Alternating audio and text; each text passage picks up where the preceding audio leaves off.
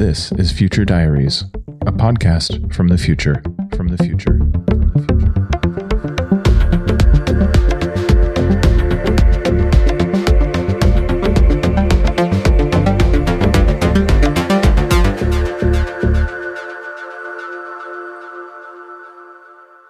Welcome to Future Diaries, the podcast that transcends space and time.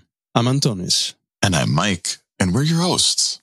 Antonis and I are intertemporal gliders, bringing you stories from across the multiverse to inspire better presents and better futures. In our last episode, we spoke with our fellow glider, Lisa, and with Dylan, the human Sansevieria hybrid who's sharing the power of storytelling across the solar system in his universe. We talked about exciting advancements in intertemporal communication and, well, intertemporal travel of sorts, ranging from applying insights from ancient spiritual practices to using the latest ICAR technologies to visit other universes. We also heard more from Dylan about what it's like to live as a multi-species hybrid. It was a great conversation, so if you missed it, be sure to check out our last episode. On today's episode, we are once again being joined by an old friend, our favorite Sarlidinian xenoanthropologist and multi-world wide web quilter of our crew, Dev Dillar. After hearing a few of our recent episodes on multiversal comparative economics, and especially the one where I analyze how things work in my universe, Dev Dillar reached out to us to discuss and understand further. Indeed, but not without conducting a bit of her own research first. As a xenoanthropologist, Dev Dillar wanted to see with her own eyes how life is in Inscrovia, so she visited for some preliminary fieldwork and then reached out to us to learn more. But perhaps we shouldn't spoil the story. Shall we give the diary entry a listen? Absolutely. All right, let's roll.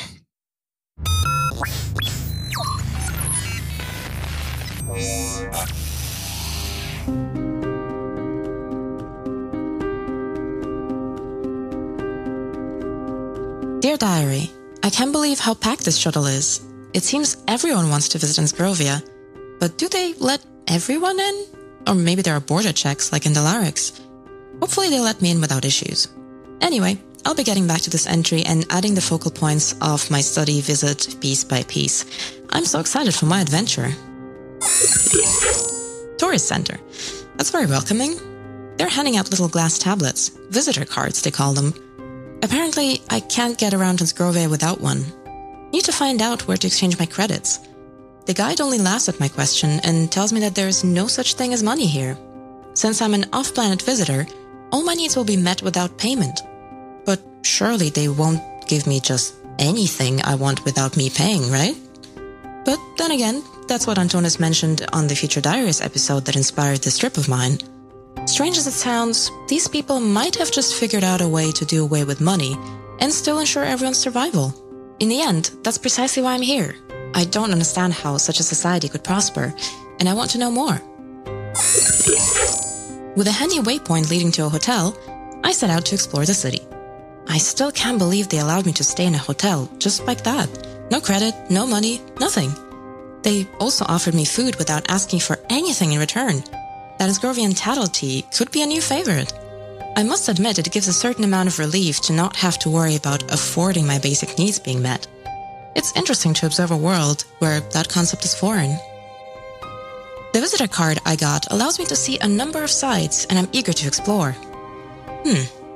Where to first? I'm here to study the everyday behavior of citizens, so a cafe might be a good start.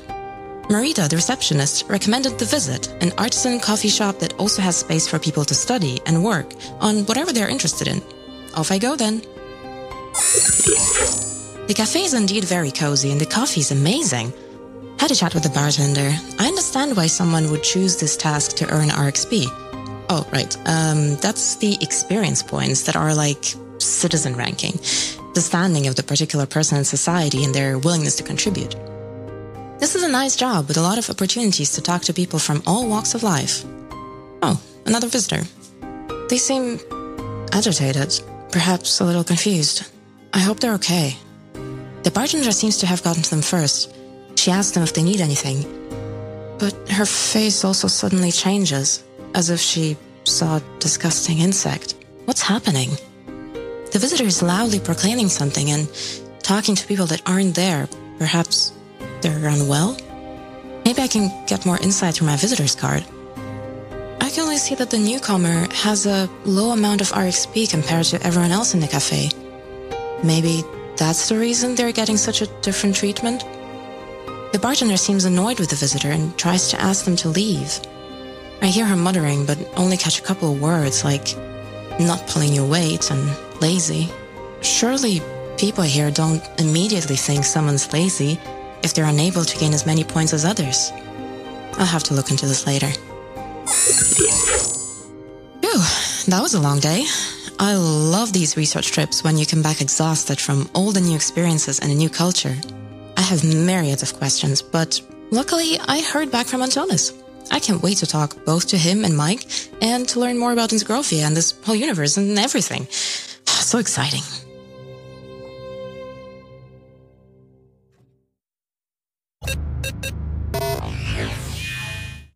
Welcome back to Future Diaries, Tevdular. It's so nice to hear from you again.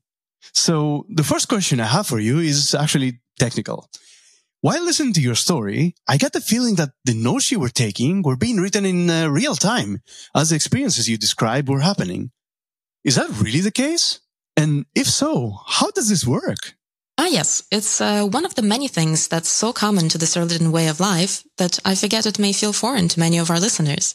So we have this part of our brain we call Noisance, which is capable of listening, interpreting, and recording our thoughts in real time, as long as we ask it to. This part of our brain develops fully during puberty. We spend a few months training it so it can understand our thoughts, and it sort of becomes our companion for life. I've trained my Noisance further so it can sort out my notes on mind maps, which help me to access memories from different periods in time, or even different universes I go to study. In a way, that also makes it easier for me to find common patterns and make my work as xenanthropologist more effective. You might recall I talked about merging with the landscape on Earth in my universe after the humans were gone, as a way to learn more about it. Well, Cerlidin can also store our memories, notes, and for those of us who've done the extra training, our mind maps in any physical object or landscape or environment when we merge with it. This makes it easier for us to remember and learn new information from other Cerlidin, or any species really, if we learn their language, so to speak, for interacting with their environments. Oh, wow. That sounds incredible.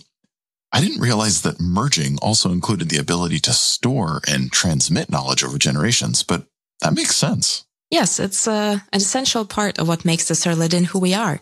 And it helps that we live very long lives. It takes a long time to learn to recognize all the patterns in the landscape and all the knowledge and information that exists all around us.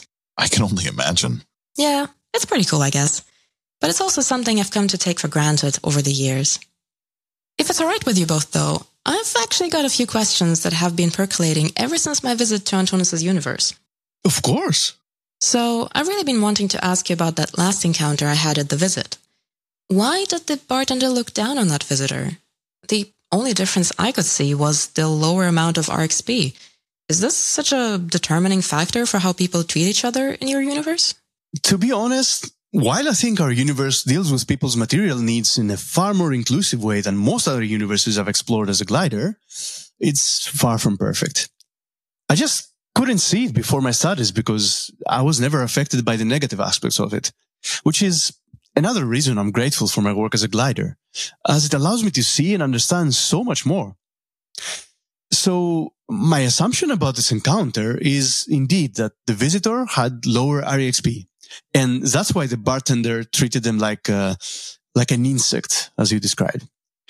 As I mentioned before, we don't use money in my universe. Everyone's basic material needs are met as a human right, which is a wonderful thing. And we have this reputation experience points system to further motivate people to do specific things that need to be done.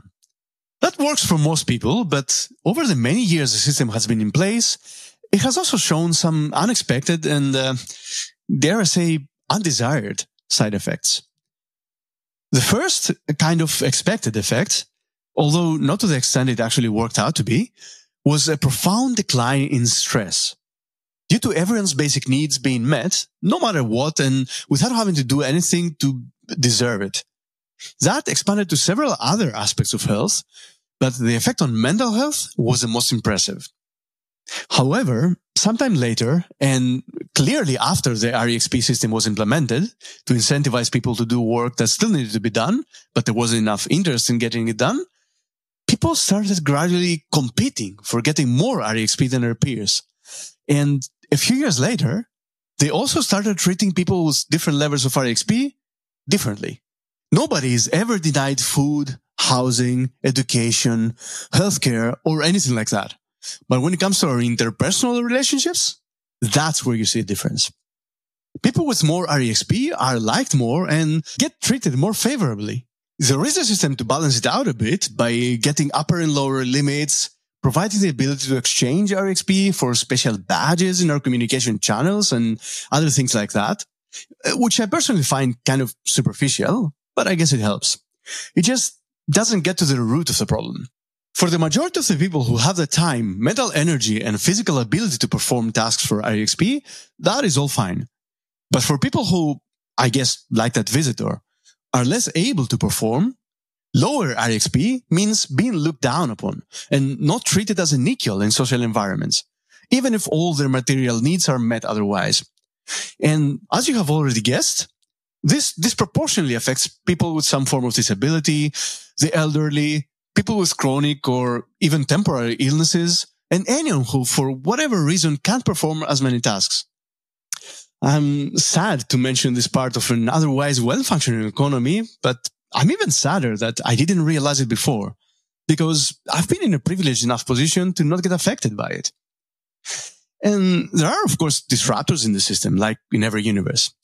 One type of job that is popular here is that of REO specialists, reputation experience optimizers, who are basically experts on how this point system works, who you can hire to point you to the tasks that would maximize your points faster and easier, in exchange for, of course, more REXP. Oh wow, this is way more complicated than I thought. I'm going to need to keep looking into this. So, it sounds like your universe does a pretty good job of dealing with people's material needs in a more inclusive way. And my apologies if this question seems a little naive, but if work is not linked to securing one's material needs, then what motivates people to work in your universe beyond the status that REXPs confer? Well, there are intrinsic and extrinsic reasons people want to do any kind of work.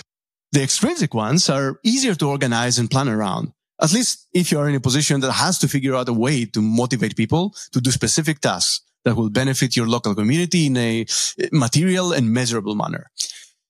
When we were still using a monetary system in my universe, more than a century ago now, there was this concept of rewarding people with money for such work, which they had to exchange for access to what would cover their material needs. And they tried to link those salaries, I think they called them, to what needed to be done locally. What scholars in Inscrovia realized is that this system essentially acted as a barrier between the people and their basic needs being met. The paradox was that they had already clarified basic human needs as human rights, meaning everyone was supposed to have them met. But the very system that was created to provide access to them, in practice, prevented them from getting what they needed to survive unless they did some kind of specific work. Well, there was also a social welfare system to support those who couldn't do all these types of work, but with its massive bureaucracy, it even strengthened this notion that only if you did any salaried work, you would deserve to have your basic needs being met, which didn't match the notion of human rights at all. This academic realization was, I think, at the basis of the steps that led to the abolition of the monetary system in my universe. Starting in Inscrovia, as I described in the previous episode, where I shared my own academic journey into the history of my own universe, thanks to the study of multiversal comparative economics. So, if you'd like to hear more about the early experiments with providing universal housing to all university students, professors, and all employees, and then food for everyone in the campus, and how that led to the pilot program with the giant screens, then be sure to check out that episode. It's, I think, the second episode of this season in your universe. Yeah, so if you haven't already listened to that one, dear listeners, be sure to check it out. And yes, this is all fascinating to hear, Antonis, because in my universe, the major concern about removing the money system entirely is that people will no longer work at all. So could you tell us a little more specifically about the history of that transitional period from having a money economy to getting rid of money altogether? So Something we've known for a long time is that people also do all kinds of work that isn't paid work, but it's still work.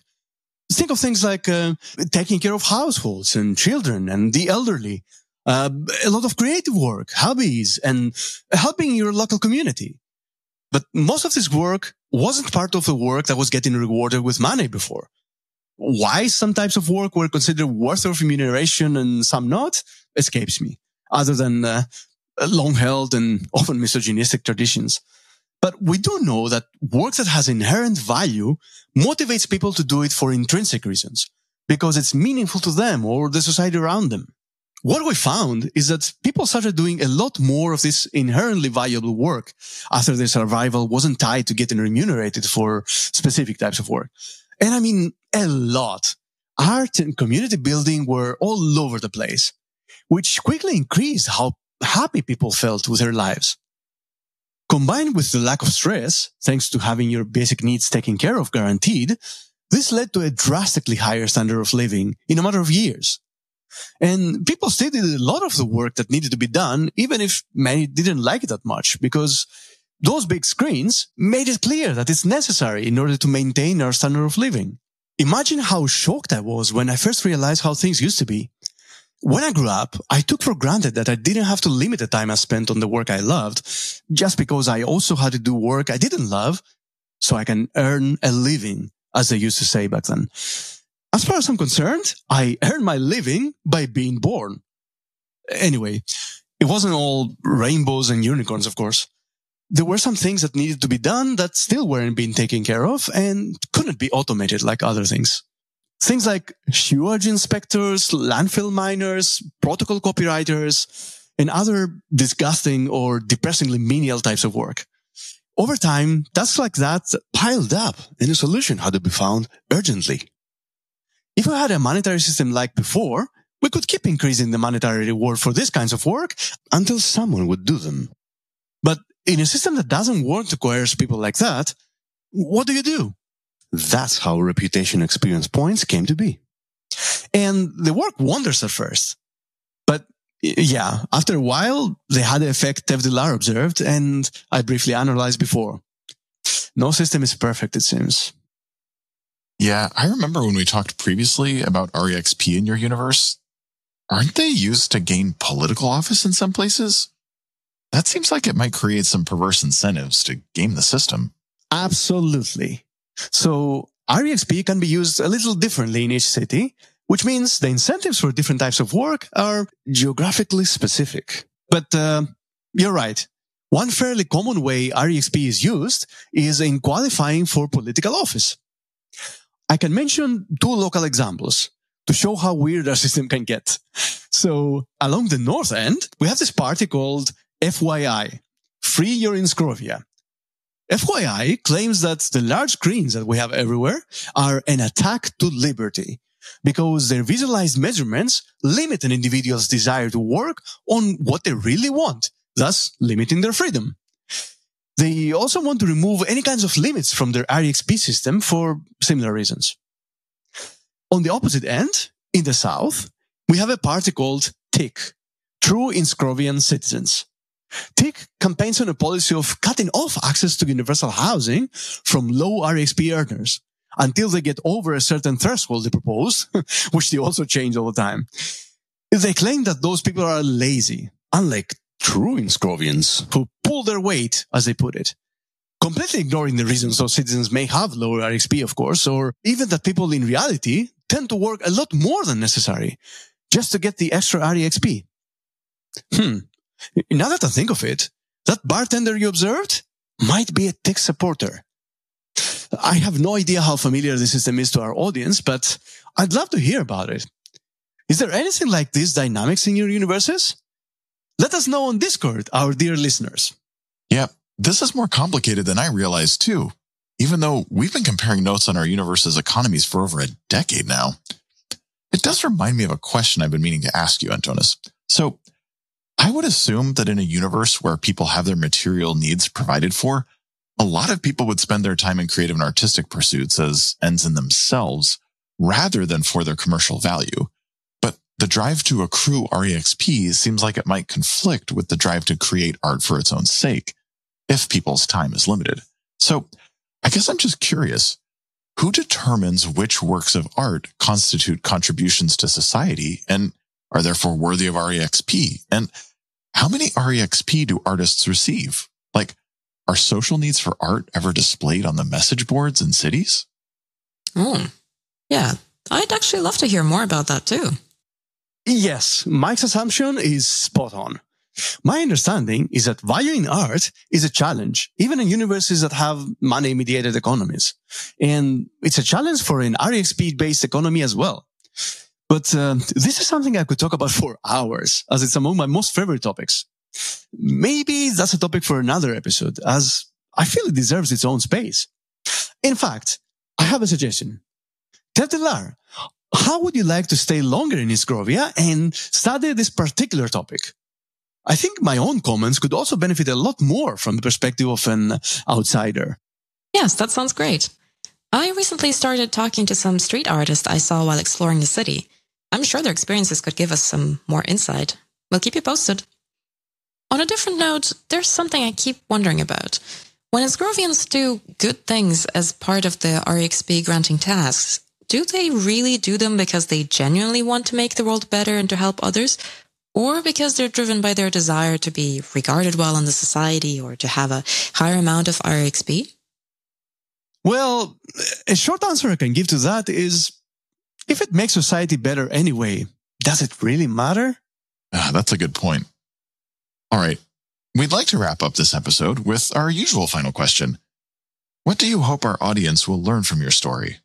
It's true that no society and no world is perfect, but we can still learn so much from each other now that we have intertemporal technology. It's important to ask questions and try to understand the benefits and the downsides of any system. That way we can modify and adapt the learnings to ours to make life better. I will certainly keep studying in Isgrovia and will one day prepare a research paper and maybe even a proposal to Sur Ladin elders to adopt certain practices that seem to be working well here. That sounds great. Please be sure to share your research papers when they're available. Thank you for joining us today. It was wonderful to talk to you again. Thanks, Tevdelar. That will do it for this episode of Future Diaries. And to you, our listeners, if you appreciate what we're doing here on the show, please don't forget to become a patron at patreon.com/Future Diaries. Your support means the multiverse to us, and it helps ensure a stable connection for listeners in your universe. Future Diaries patrons in your universe also get exclusive benefits, including merch, early access to podcast episodes, and extra privileges on our Discord server. And be sure to join our Discord server, where we can build a community of Future Diaries together. Please also rate and subscribe to Future Diaries on Apple Podcasts, Spotify, or wherever fine podcasts are distributed in your universe. You can also visit our website at futurediaries.show, where you can find additional content about us and our universes we come from, as well as subscribe to our newsletter, join our Discord server, and find other ways to connect with us here at Future Diaries. I am Antonis. And I'm Mike, and we'll talk to you in the future.